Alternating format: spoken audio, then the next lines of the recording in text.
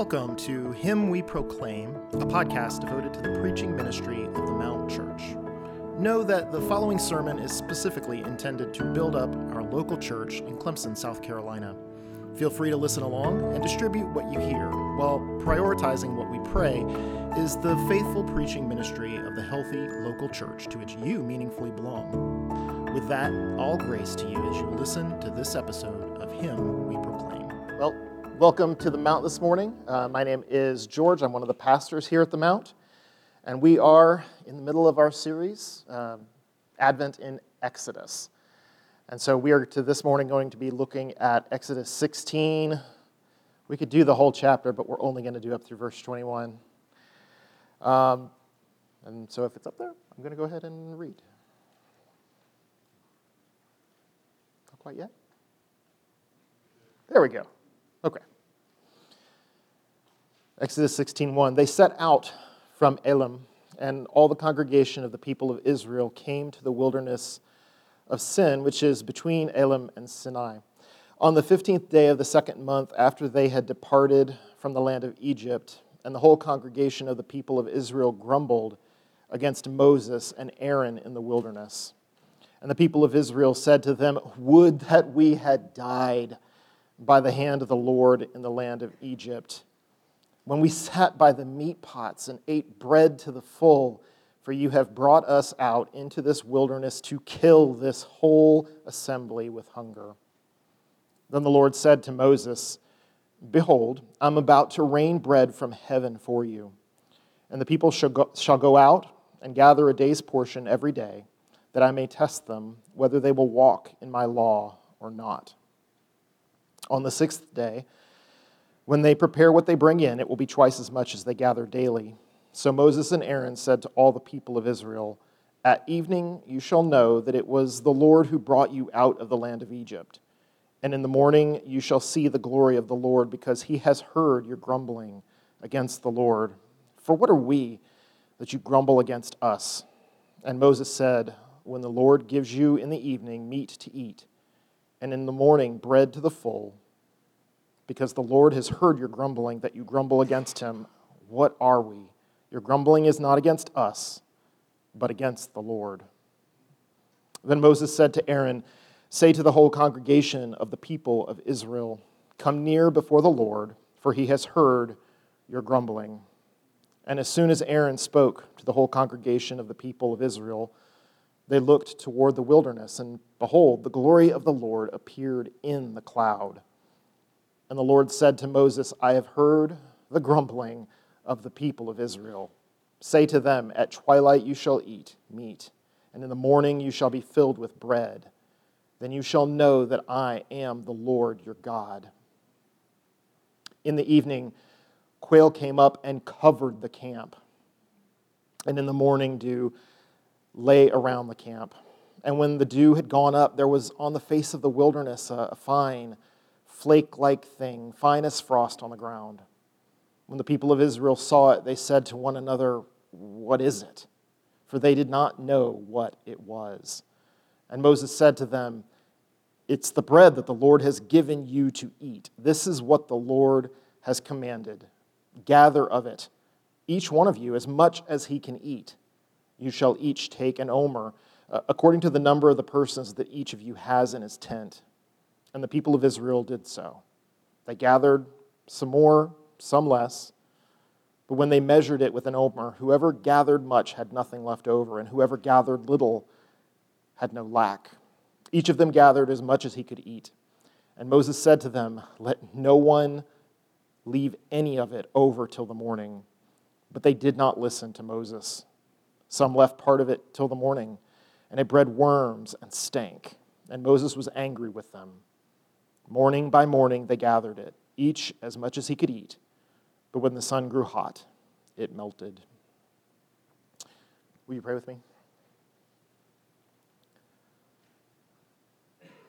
Father, would you use this passage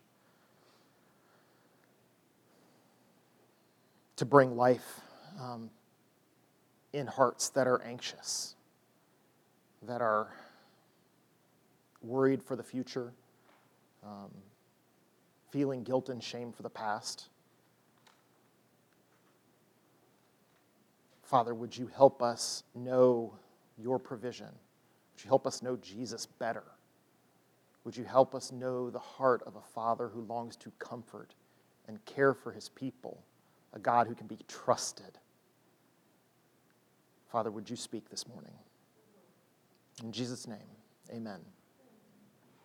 So this is not your typical, I don't know if there's a typical Advent message. Exodus 16 is not it. Some texts are more fundamental, more foundational. Some are more applied. And this is one of those texts that's very fundamental, very foundational. You start with math, you start with addition and subtraction before you move on to multiplication and division, before you move on to algebra. Who wants to do algebra before knowing how to add? Before you get to geometry finally, and proofs and calculus and things that are too mind-bending to even care about. For those of you who don't care about math, there's other examples of this foundational kind of thing. Like when we learn to read, we don't start with Chaucer, or we don't start with Tolkien, as much as the Lord of the Rings would be a great thing to learn in kindergarten. We start with the ABCs, right? And when we sing, we begin, I won't do it, we begin with do, re, mi. Yeah, you get the idea. We move from concrete things to abstract things. And so this passage is foundational to grasping God's character. They get a concrete image of God's provision and his care despite their sin and their grumbling.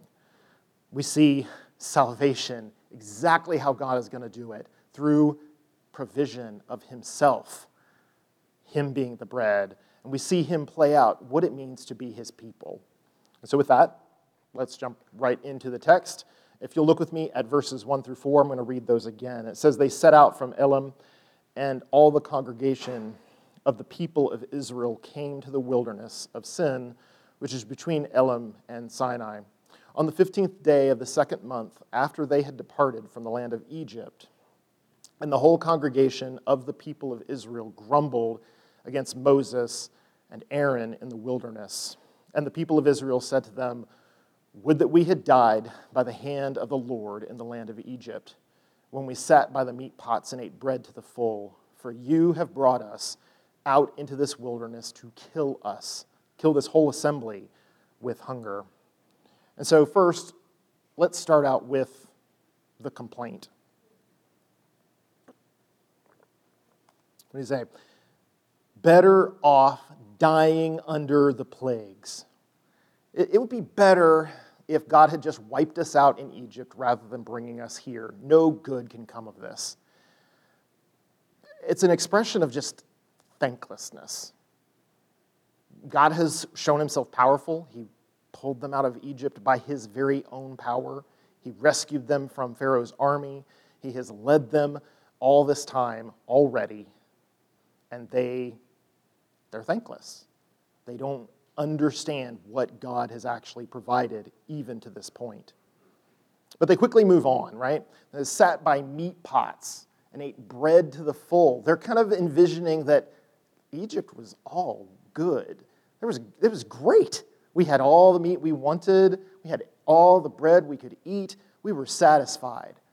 Nothing like this terrible thing now that Moses and that God himself has done to us. So they exaggerate. They look back on the past and think of it as a golden era and wonder, where is God now? And then they finally end this complaint with you are trying to kill us, to Moses and Aaron, as if Moses and Aaron, their goal is to bring Israel out so that they'll die in the wilderness. We can very much be like that. We impugn the motives of those God has put in front of us to lead, to teach. And so this complaint comes before Moses and Aaron, and it's helpful to kind of think first through the context. Where are we coming from? And notice that this is not just one or two individuals coming before Moses and going, hey, we think you could do better. This is the whole congregation, all of the people coming before them and complaining. And so you can imagine that this has been building ever since Elim. Elim was springs, like known for its water. And so this has been building step by step until the whole people are now complaining, we want food. We're hungry. We're starving. And so far, the grumbling has proved pretty successful. This isn't just a plan. This isn't just them complaining. They have grumbled already to this point and gotten exactly what they wanted. Just before we were talking, and actually in Word and Prayer, we were talking through, Naomi calling herself bitter, Mara. Israel has just been given water when they were dying of thirst because the water was bitter. And God cleanses the water, and all because of grumbling, they're able to we get good water now. And then you march on to Elim, and it's tons of fountains, it's springs, it's an oasis in the desert. They can drink their fill, sip on Evian, whatever they want to do. But to them, this is all, if we grumble, we get our way. And so you have this growing sense of discontent in a body and knowing that if I do this, I get this response. It's only been a month. It's only been a month since God rescued them out of Egypt with the 10 plagues. That's how far they've gone. So it's not like their rescue is in a distant past. This is very present in their minds. And not only were they rescued, but they have had God's presence in a cloud following them the whole way. It's not maybe I'll see God do something miraculous here in the near future. Maybe my children or grandchildren. No. He's right there. He's staying with us. So why? We look at the text and go, why would Israel be so stupid? Why would they be so silly, ununderstanding? And we have to stop a minute and go, are we better, though? And so we're going to look at two things. One is going to be kind of the heart, and the other is going to be the tongue. And so we'll start with the heart and just say, just as Israel was thankless, we can be pretty thankless. We don't see the blessings. We become inured to the things that God is giving, and we see them as normal. Or worse, we see ourselves as the source. We forget that it's God who blesses, it's God who rescues, it's God who delivers. We see ourselves as the one who have to account for everything we have. And so when the trials come, as they are for Israel, it is the wilderness, they are without food, but when that trial comes, their eyes are on them instead of on God. Their eyes are looming large as themselves. How are we going to make this happen? What is our leadership doing about this instead of what is God doing in us? Rather, they should have been rejoicing. Philippians 4:4 tells us to rejoice in the Lord always. And again, I say rejoice. It's not that trials won't come. And it's not even that they're not going to be hard to the point of our breaking, but we are still called to rejoice because the Lord is present. But moving on from our potential thanklessness, we move on to we often are envious. We're covetous. We want things. We want reputation. And we want success. That's what we read in James. You desire and do not have, so you murder. You covet and cannot obtain, so you fight and quarrel. You do not have because you do not ask. You ask and do not receive because you ask wrongly to spend it on your passions. So we covet. And then we're anxious. We're more concerned about how are we going to get that next promotion? How are we going to build that relationship? How are we going to get the good job? How are we going to get the nice car, the whatever? We work at this frenetic pace to accomplish what we want, all the time ignoring the God who rescues and delivers and provides. And that can come either wanting the future now. We can be anxious because what we want is we want to bring what's 10 years ahead or 5 years ahead, and we have to have it now. So we're not going to live now. We're going to look to the future, and we're trying to drag it in. God's timing says that's just not going to work out. And so we bring that anxiety upon ourselves. And sometimes it's the exact opposite. We see that future out there 5 years, 10 years, 1 year, and we fear it. We're anxious because the future is coming and there's nothing we can do to stop it. And this anxiousness ultimately looks like no peace, no rest, no security. We see no experience of comfort from the Father. We forget what He's done.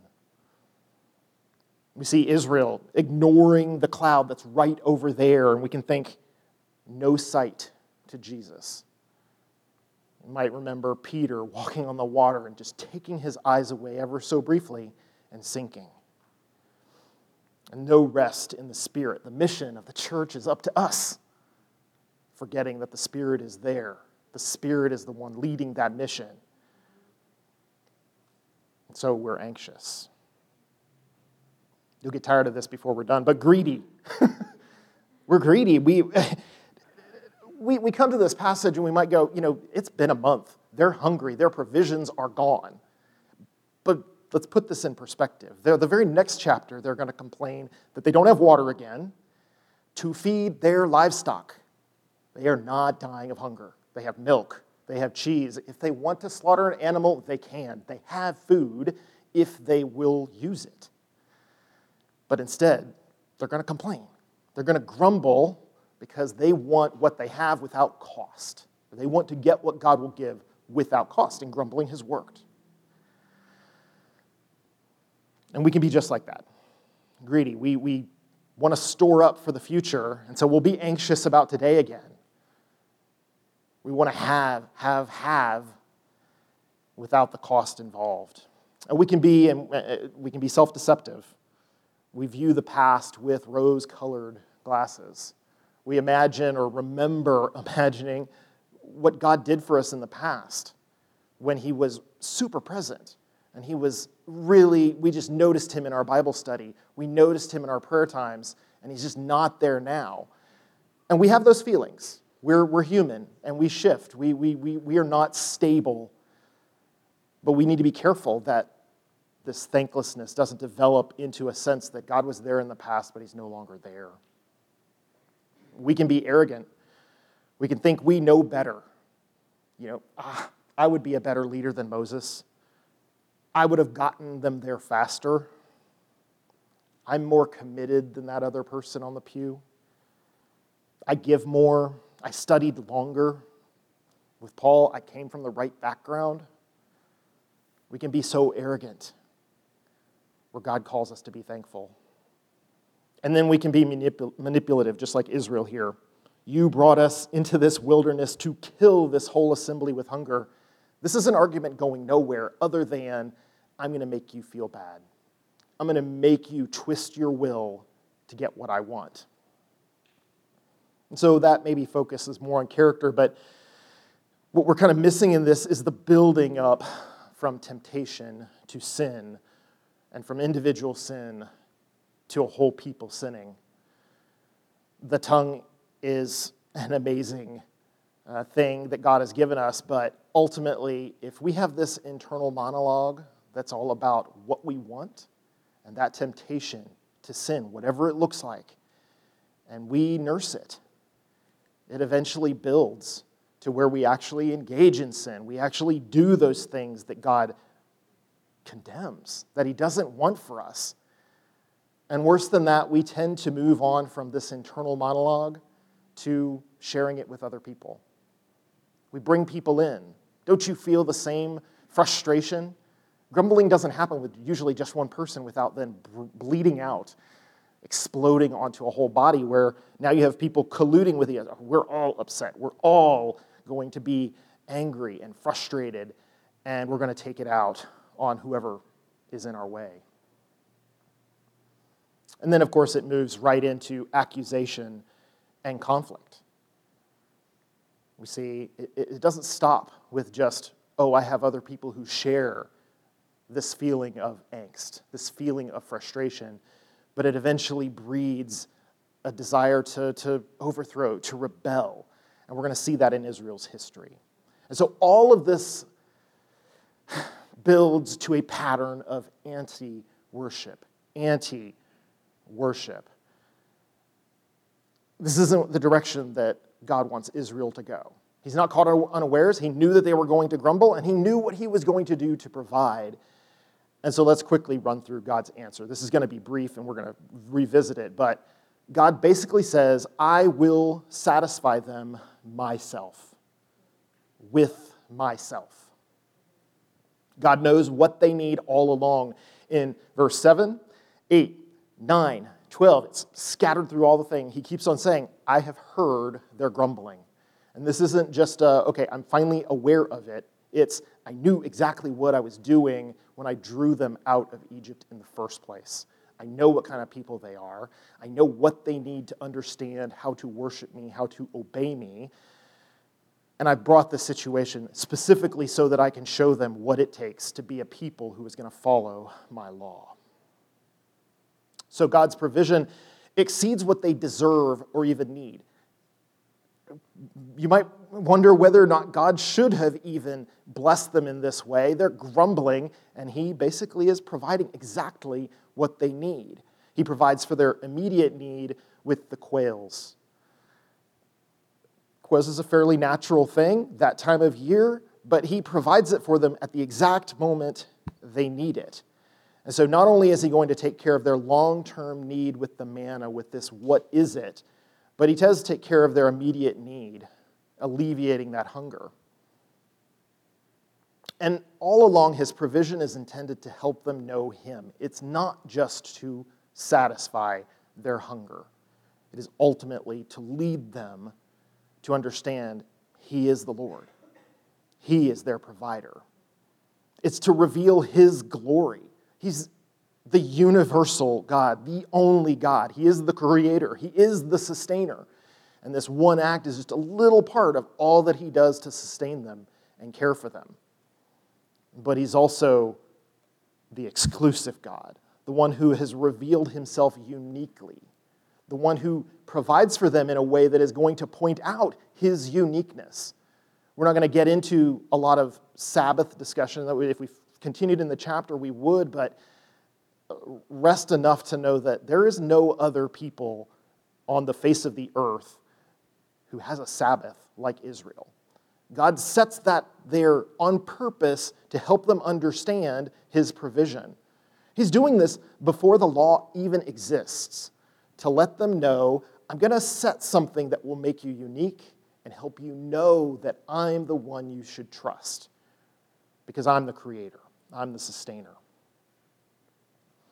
And then God's provision, as we look at it, is going to undercut their expectations. This is an agricultural people, right? They care for animals, they tend farms, and so they're used to work, store, then you harvest, and then you store up and you eat for a long time. And then you work, and then you harvest and you store up. So there's this cycle to life. And God says, skip that. I'm going to provide for your daily needs. And so they're going to be having to trust when everything in their background says, this is how God provides. God says, I'm going to provide for you still, but it's not going to be how you expect. It's going to require daily trust.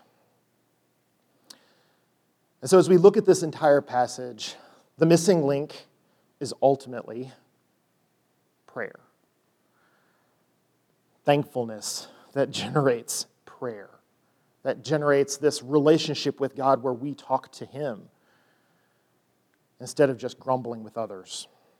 So we remember already, we've mentioned the James passage before, but just to remind, you do not have because you do not ask.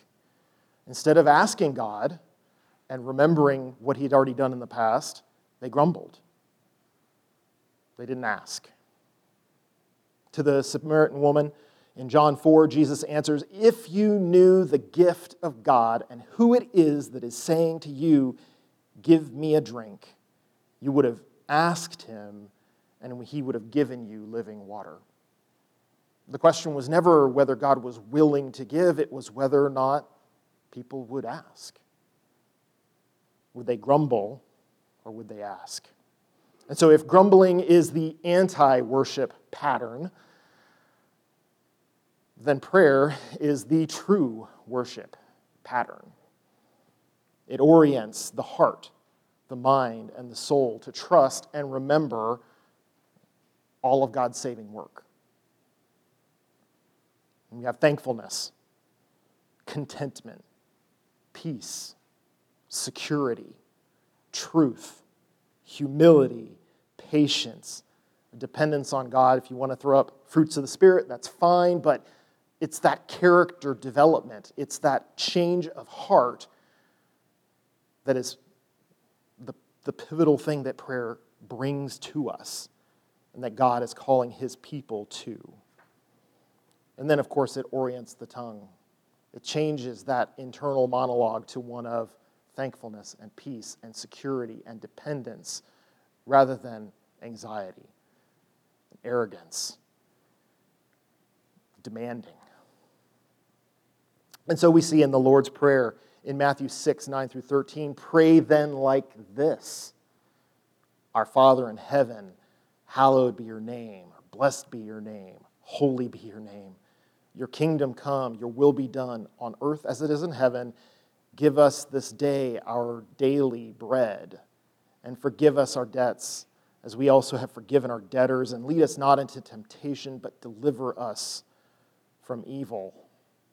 We see first there that hallowed, that remembering who God is first. Before he ever asks us to have our hearts in line, we first need to know who God is, how set apart he is. But then he quickly moves to that kingdom come, that recognition that God the Father is king. God the Son is coming back as king to judge his people. That the Spirit is here enabling us to love the Son and worship the Father. And then, your will be done.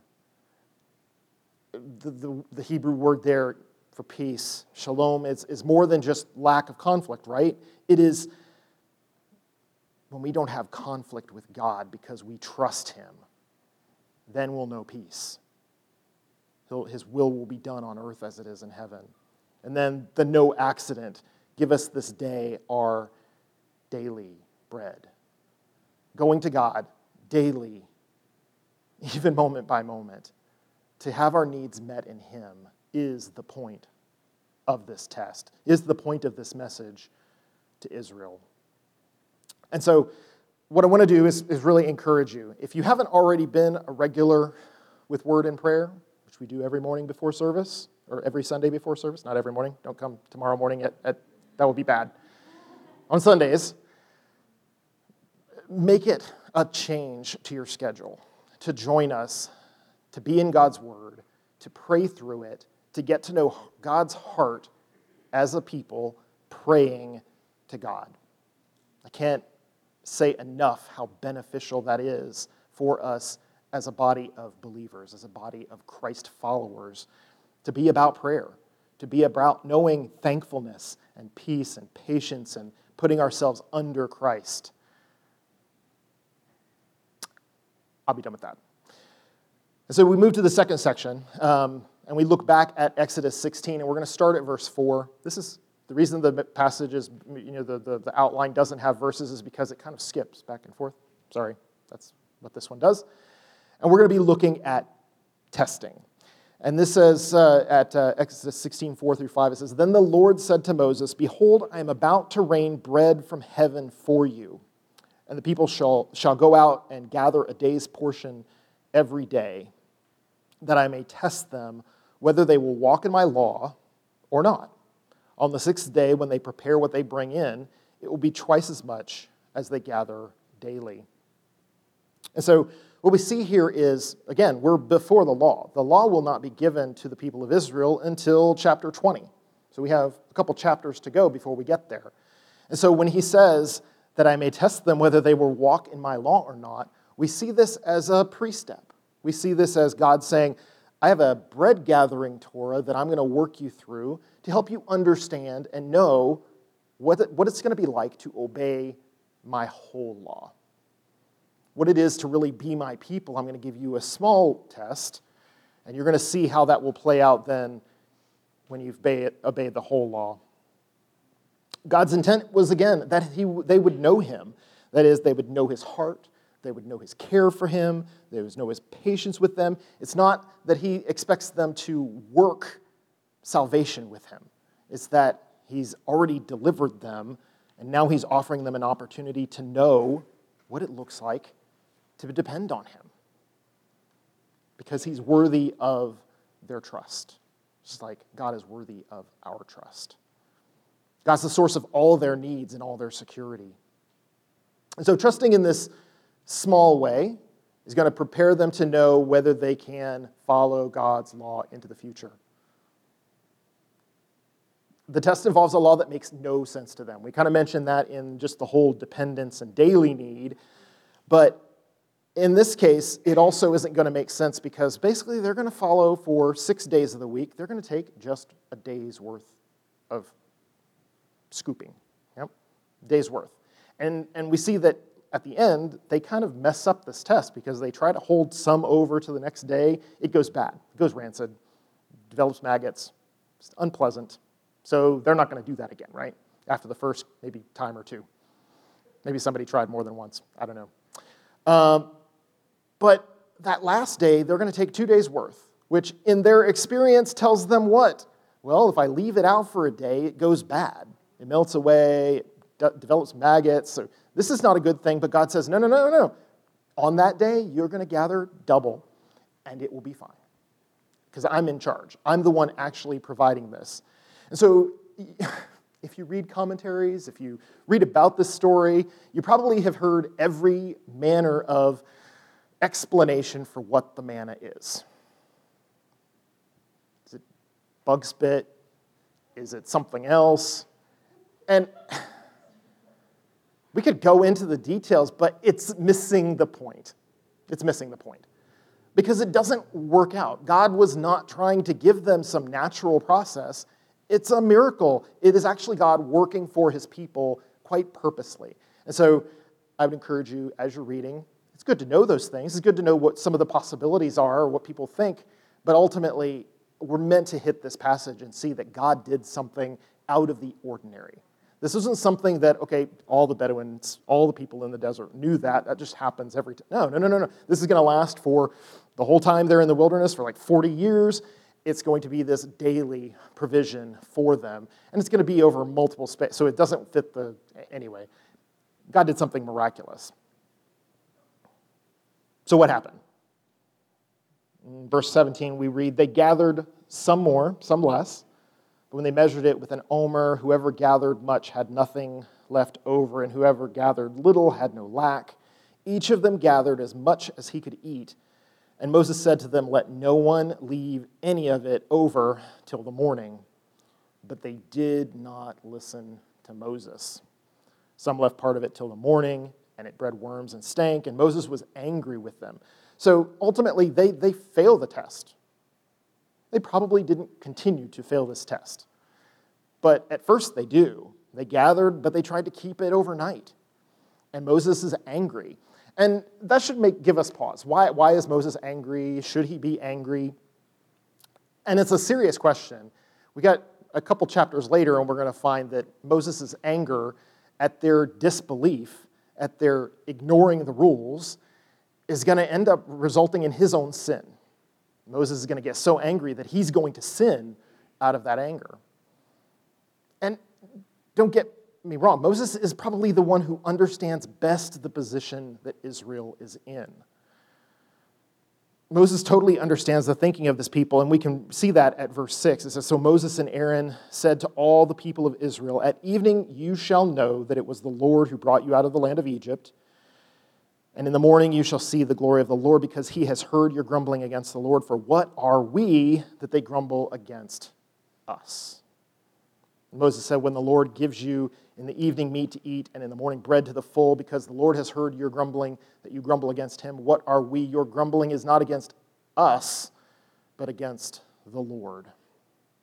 So the people were accusing Moses and Aaron and taking their grumbling to them, but Moses saw very, very clearly that the frustration, it just was being directed at the ones they could see, but the real dissatisfaction was with God. They were thankless. The question was, God should have given them better leaders. They were anxious. Does God even care? They were greedy. God got us into this mess. He should get us out. I shouldn't have to. God should do it. They were self-deceptive. God was better to me in the past. They were arrogant and manipulative. If I were in charge, we'd already be there. What is God even doing? And someone has to take the blame. Someone has to be the one who's going to receive that venting of their anger and their frustration. And it's Moses and Aaron who they directed at. But notice how God deals with that situation. If you jump with me to verse 9, then Moses said to Aaron, "Say to the whole congregation of the people of Israel, 'Come near before the Lord, for he has heard your grumbling.' And as soon as Aaron spoke to the whole congregation of the people of Israel, they looked toward the wilderness, and behold, the glory of the Lord appeared in the cloud. And the Lord said to Moses, 'I have heard the grumbling of the people of Israel. Say to them, at twilight you shall eat meat, and in the morning you shall be filled with bread. Then you shall know that I am the Lord your God.'" And so God responds, "Make them come into my presence." The cloud has been there, and they've maybe gotten a little bit jaded or forgotten what that cloud means.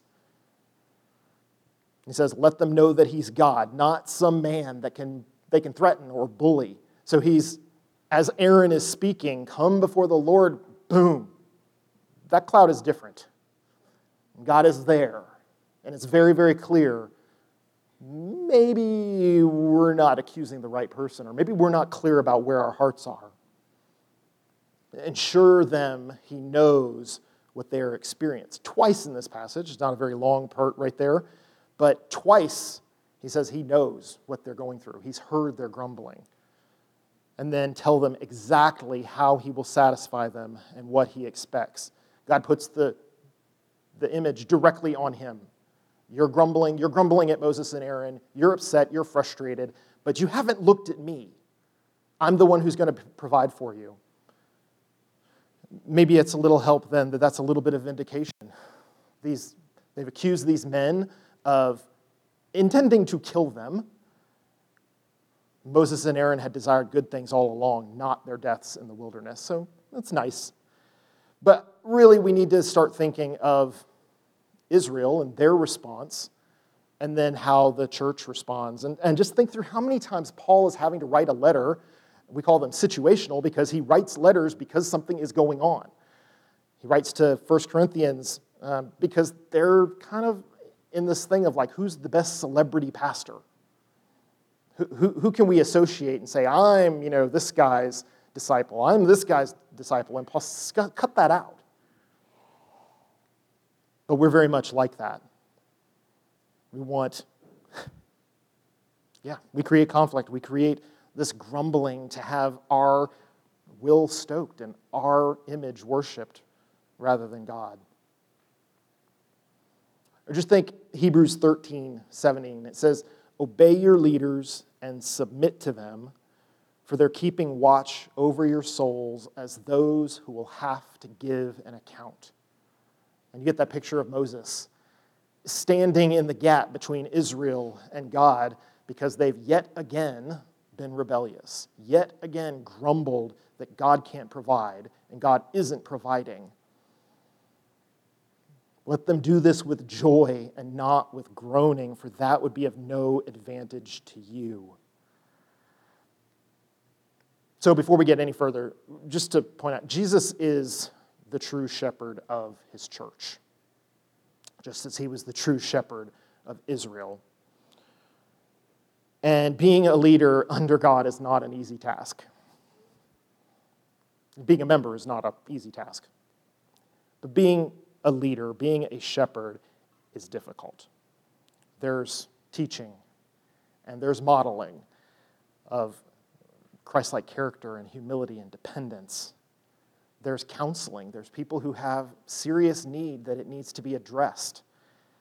There's discipling, growing people up to take on responsibility and leadership and just to worship God properly.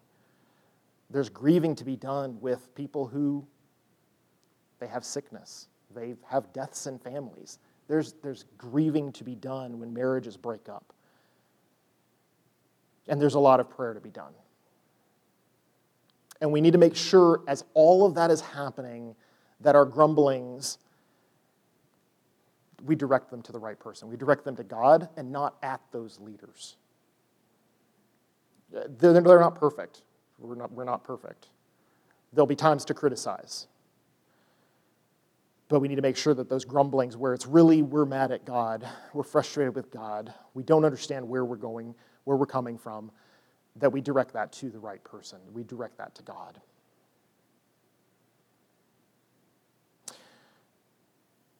And to that end, I want to just say, in Brian Mann, we have excellent reason to give high commendation. He's well deserving of double honor.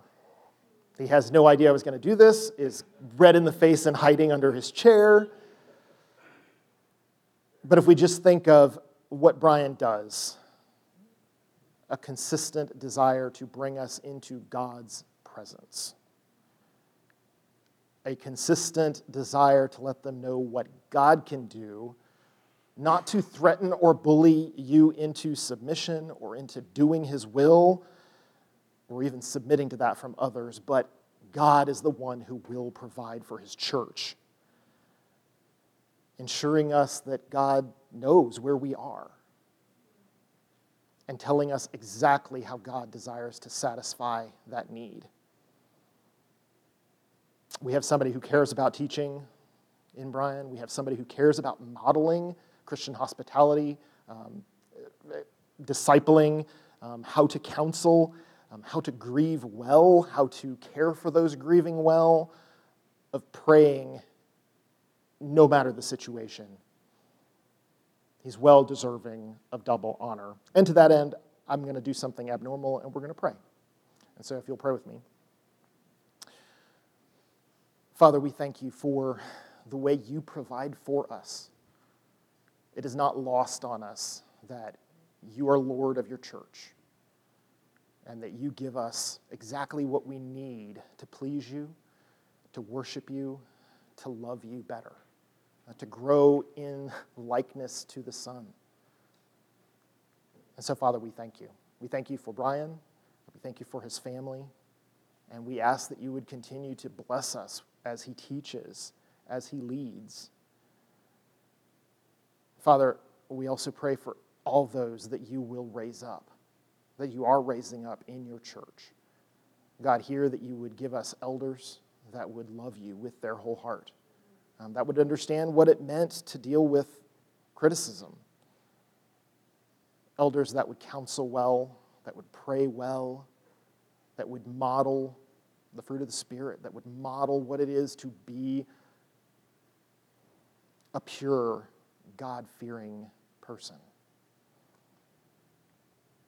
God, we pray for the church in desperate need of leaders who will depend on God, that will depend on the Savior and not simply speak whatever they think will please a crowd or whatever is comfortable for this culture. So we thank you. In Jesus' name, amen. Okay, we're not there, done yet. Normally, I know we end with a prayer. That's not it. To kind of continue this passage, what we're actually going to do is switch gears, and we're going to look at John 6. We've already read a number of different parts of it. Just like Israel didn't listen to Moses, we often fail to listen to Jesus. We want the miracle. We want the dramatic, the storybook ending. But we often come to it without the patience, without the work, without the sacrifice, and without being willing to deal with the offense of the gospel and recognize that the gospel is offensive when it calls us to die to ourselves and live for Christ. We want it. We want these miracles, this dramatic, this storybook ending at our beck and call. We want to be the ones in charge. We're fine to follow as long as we're in charge. And so what I want to do, if you didn't already, John 6 was on our prepare. If you didn't already, though, read through John 6, or just because you feel like you could look at it again after this message, I'm going to encourage you to this afternoon or this week, just dig into John 6, the whole thing. It's a good chapter. You won't be disappointed you spent extra time reading John 6 and meditating on John 6. But let's briefly take a look at how Jesus understands his mission in light of this passage. So events, quick run through. First, very beginning of the chapter is the feeding of the 5,000. Big, huge thing. Jesus feeds 5,000 people, probably more. That's maybe just the men, whatever. But massive feeding. Absolutely miracle. No way around it. And the people look for him. He kind of fades away, gets across the way, and the people are looking for him. And he says, we read it this morning already, you are seeking me because you ate a lot, not because of a sign. And we may read that and be like that's weird. They are wanting a sign. But they don't actually care about a sign in the way that John intends. A sign points to Jesus.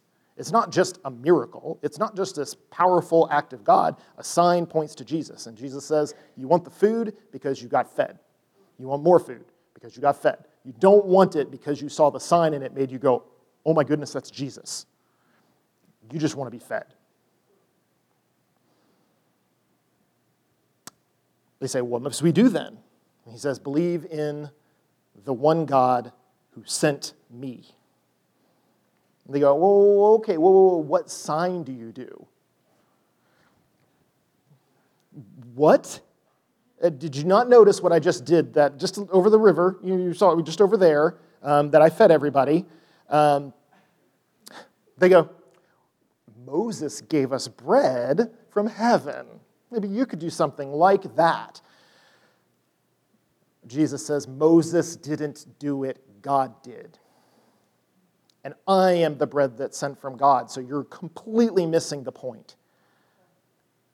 The bread comes down from heaven. I'm the bread sent from God, the bread that comes down from heaven. If you eat of me, you will have eternal life. And the text is not hidden about it. What do? They grumble. This is not just a random incident that Jesus is going through. Jesus is replaying for them Exodus 16. The people grumble because they have God's provision, but not the way they want it. They say, we know where Jesus is from. He didn't come down from heaven. We know his brothers and his sisters. He's nothing. And Jesus says, don't grumble. And he reiterates, I am the bread of life. Your fathers ate manna in the wilderness, and they died.